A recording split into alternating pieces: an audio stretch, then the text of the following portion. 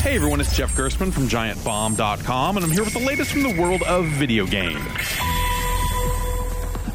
The Prey franchise has something of a difficult reputation. The first game took forever from announcement to release, and the second game was announced, shown off at trade shows, and subsequently killed. So now we have Prey, a completely different game than the previous one and the old canceled Prey 2. That's confusing, but once you get past that, this 2017 Prey seems kinda cool so far.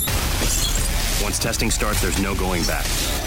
Prey's following in the footsteps of games like System Shock 2 and BioShock. This one has you play as a scientist on a space station where you'll unravel a fascinating sci-fi story while you whack spooky shapeshifters with a wrench and unlock more abilities that let you get around more easily or even take on some alien powers of your own. The combat feels clunky, but the music and tone of the game gives everything a nicely unsettling vibe that a lot of similar games lack. For more news and reviews from the world of video games, find me at GiantBomb.com.